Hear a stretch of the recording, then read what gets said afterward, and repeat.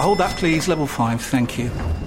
Ah, you must be one of our new interns. Yeah, hi, nice to meet you. Hi. Now, the most important thing to know is to in the biparcel rise plug sale. The most important thing is what? Sorry. The single most important thing is to in the channelized bin bingus of the biparcel rise plug sale, and you'll be fine.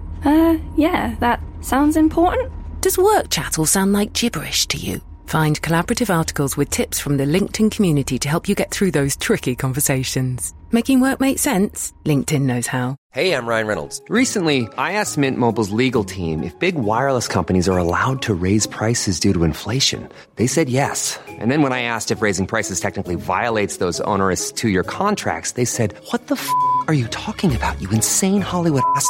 So to recap, we're cutting the price of Mint Unlimited from $30 a month to just $15 a month. Give it a try at mintmobile.com/switch. $45 up front for 3 months plus taxes and fees. Promo rate for new customers for limited time. Unlimited more than 40 gigabytes per month. Slows full terms at mintmobile.com.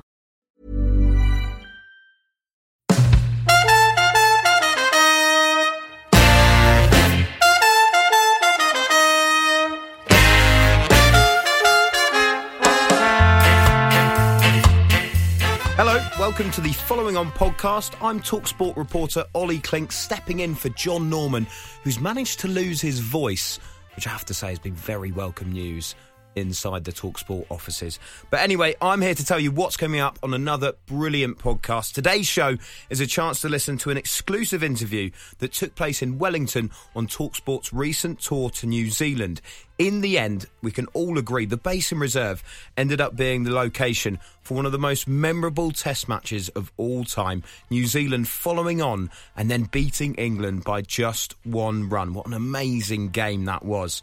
But it's also the ground which saw Jimmy Anderson and Stuart Broad bowl together for the very first time back in 2008. And this interview took place 2 days before that thrilling test match back in February, as they returned as England's 2 most successful bowlers ever. That match back in 2008 was also the moment that Matthew Hoggard's England career came to an end. Steve Harmison himself was also dropped from the team. Hoggard, though, would never play for England again, whereas Harmy bowed out the following year. He did get a chance to bowl alongside Jimmy and Broady as England won the Ashes at the Oval in dramatic circumstances. This is a fantastic listen back to the careers of both Broad and Anderson as they stood on the boundary edge talking to one of the men they replaced. So without further ado, here is Steve Harmison in conversation with Jimmy Anderson and Stuart Broad. Well, Jimmy, Stuart, thanks for joining us on TalkSport. I suppose Wellington, we have to go back to 2008. Me and Huggy got a tap on the shoulder off the captain, Michael Vaughan, and said, you weren't very good in Hamilton. We can't keep these 2 young lads at bay anymore. They're out, you're out, they're in. What was your memories from that, and what was your memories from Wellington? Well, yeah, I was lucky enough to get to play for Auckland during that first test, so I'd actually got some bowling in, and I think that really helped me feel confident going into that game. It was a bit of a surprise, to be honest, to get the call up, but I felt like I needed that game to get me into some decent form, and yeah, it was a nice game to play in.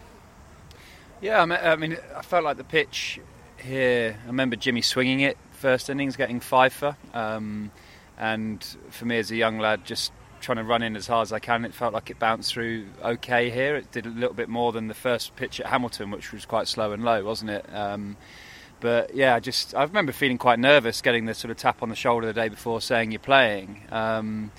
But, just trying to go in with like a free spirit really, and having made my debut 3 months earlier in Colombo, knowing that this pitch would probably suit me a little bit more than that part of the world. So yeah, I mean, it's I remember the game. I remember the feelings quite clearly. Jimmy actually twisted his ankle, didn't you, on night 1 playing football, and had to actually left the ground on crutches, not knowing if he was going to take part in the game, which would have been a nightmare. But yeah, good memories getting a win in a test match, and actually ended up winning that series 2-1, I think, which was, from memory, the last time we'd won a test match in New Zealand, coming onto Mount Maunganui. You're a bit older, Jim. Did you feel as though it was like changing of the guard? That was you and Stuart really going to take over and move everything forward? Because you had, in the last sort of 30-odd years, you had Gaddock in golf, and then me and Huggy for quite a while, and then, because you were around then, but then now, was that the moment where you thought, right, this is definitely our time? No, I didn't think that. I was thinking there's not many more chances I can get, because I've been in and out for quite a few years, and I don't think either of us thought that it'd be a start of a partnership or something that we can build on. We were just trying to take that opportunity that we've been given, bowl as well as you can, because like I said, you don't know when you're going to get another chance. So that's all I thought in my head, was like, try and bowl as well as I can. I think the fact that the coach and captain had given us the responsibility after, as you said, you and Hoggy had been there for a number of years doing that job, so to leave you two out and bring us in, it gave us a bit of confidence, thinking that they trusted in us.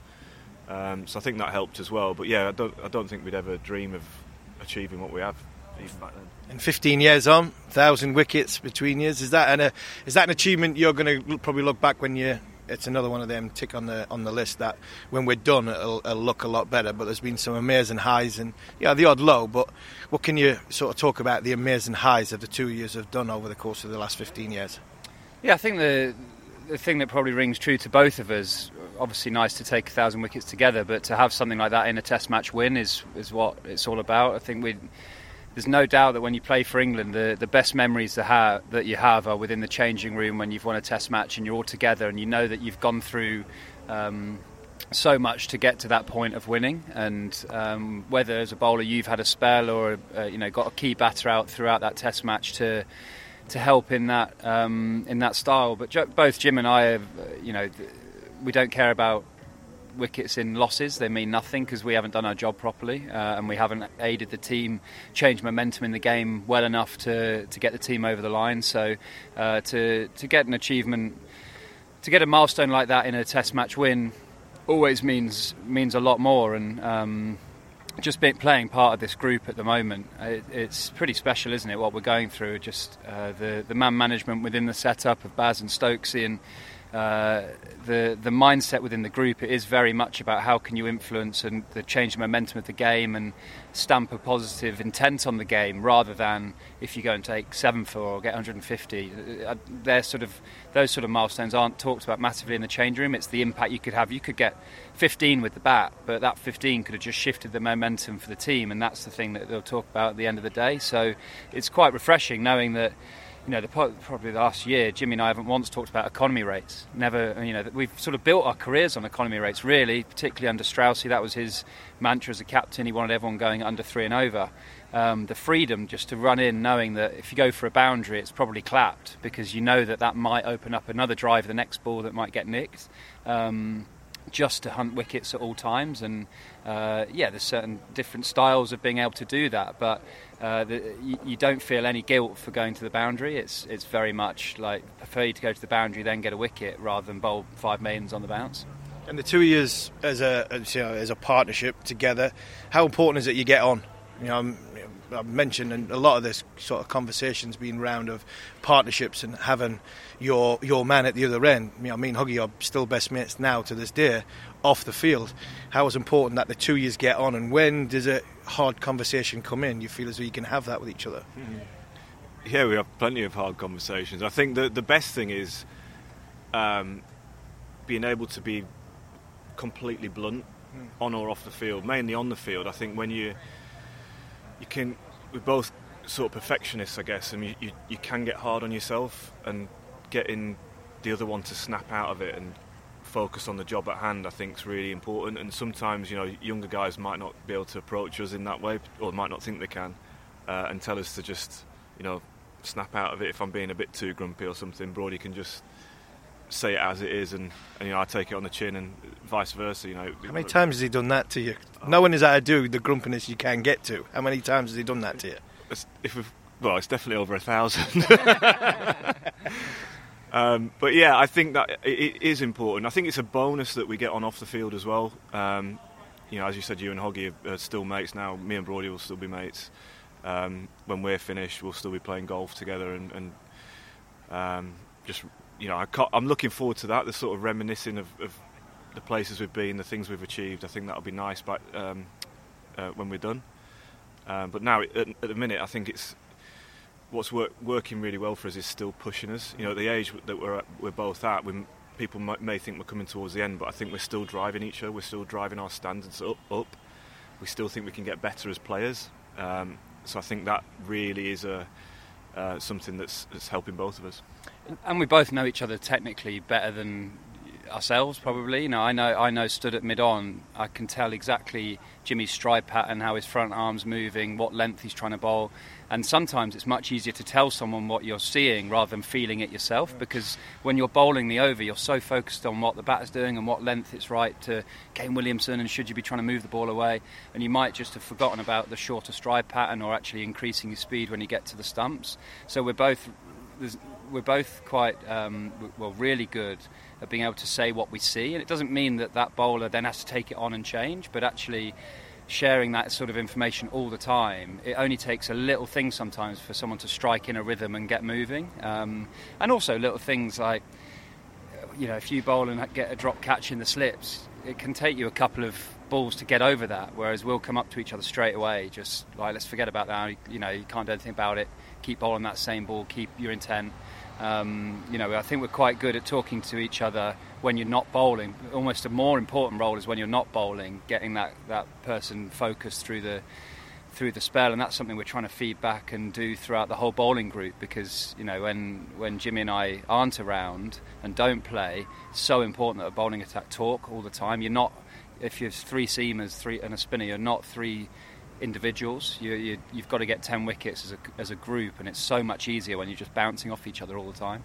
You talked about how good you are together, but who was the influences, not only coming into the game, but over the course of this 15-year great partnership?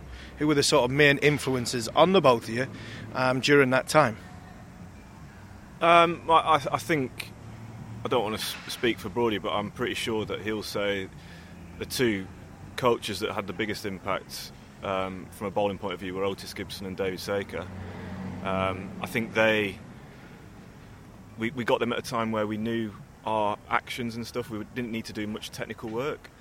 What they brought was ideas and game plans and thinking about the game in a certain way and trying to take wickets and how to do it. And I think that just really helped us. We've always been thinking cricketers, but it always helps when same with Baz at the minute. He's just thinking about the game the whole time, coming up with ideas, and it makes you then maybe think outside the box a little bit as well. So I think those two guys, and Peter Moores as well, from a coaching point of view, I think for me was, he was the guy here in 2008 who gave me that chance along with Varney as captain. So I think those are the three big influences for me. Nothing more to add on that. Absolutely spot on for me. You're talking about raising the bar and where it can go.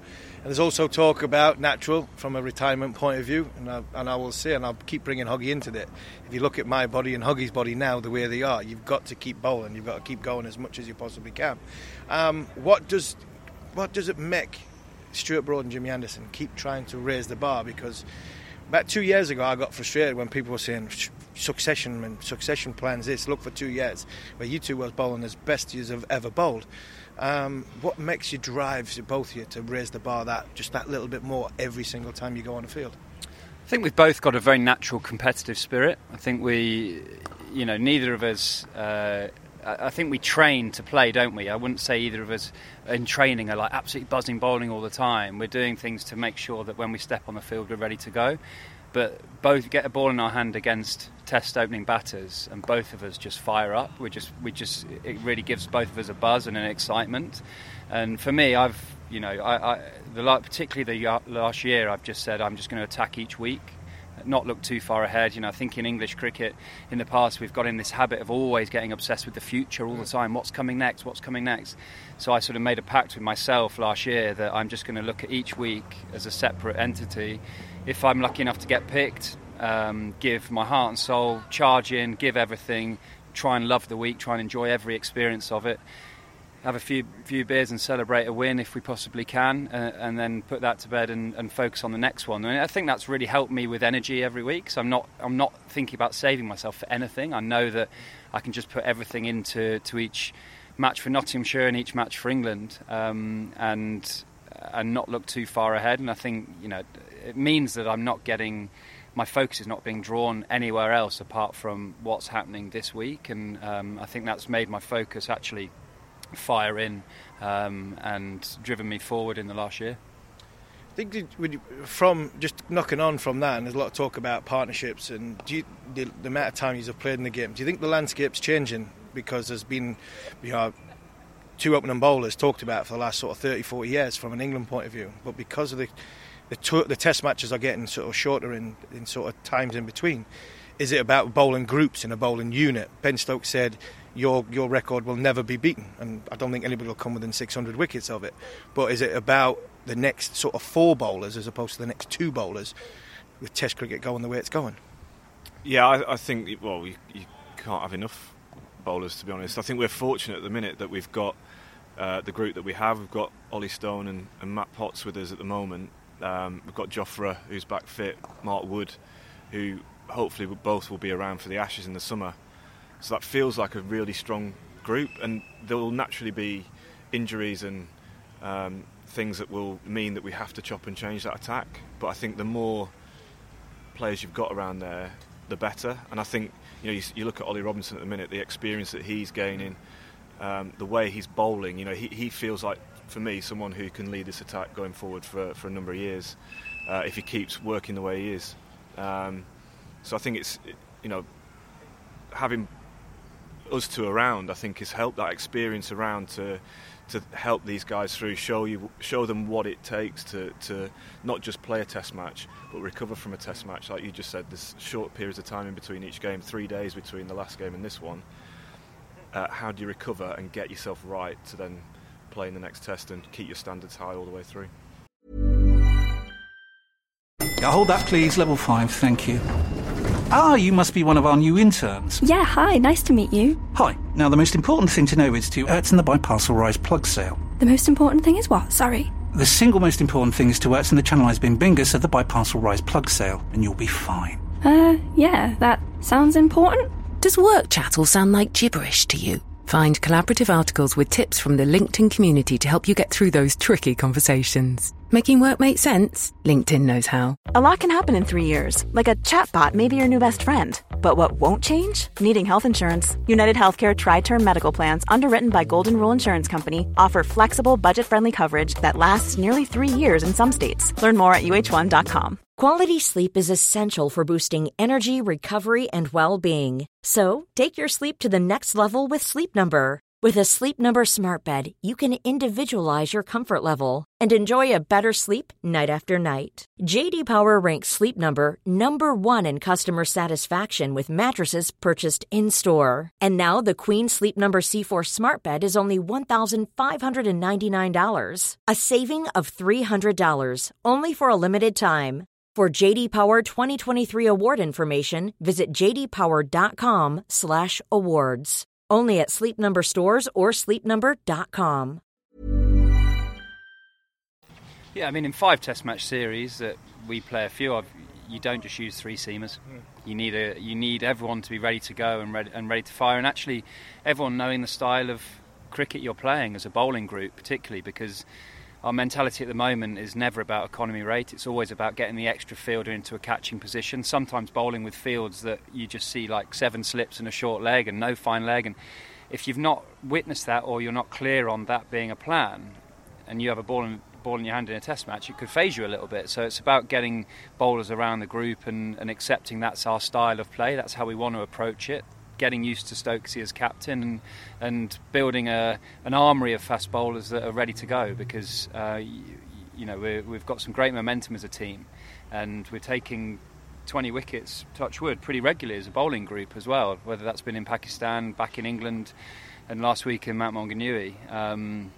That's coming from a full belief from everyone and a full direction of knowing what we're doing. Look how Leach has developed in the past year. Bowling with fielders up a lot and suddenly getting caught in the catches in the ring and catches at mid-off. Whereas he'd sort of got, he'd be the first to admit he'd got in a habit of putting fielders on the boundary a lot, and then he'd just get knocked around. So it's a really ultra-attacking mindset, and you sort of don't want the first time you bowl with this ultra-attacking mindset to be in a test match. So it's sort of getting people around the group and getting people ready to know what style of cricket we're going to play. And finally, you've mentioned momentum. You've got a lot of momentum going in. That 5-letter word, Ashes, round the corner. How much are you looking forward to one more crack at them at home? Yeah, well, I think everyone's just enjoying being around this group at the moment. You know, what we've achieved in the last sort of probably almost 12 months now is incredible. You know, we've got an amazing atmosphere in the dressing room. Guys are hungry to do well.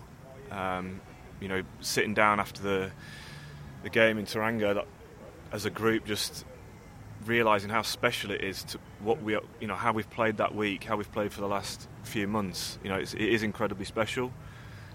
So obviously there's nothing bigger for an English player than the Ashes. So we're absolutely buzzing for it.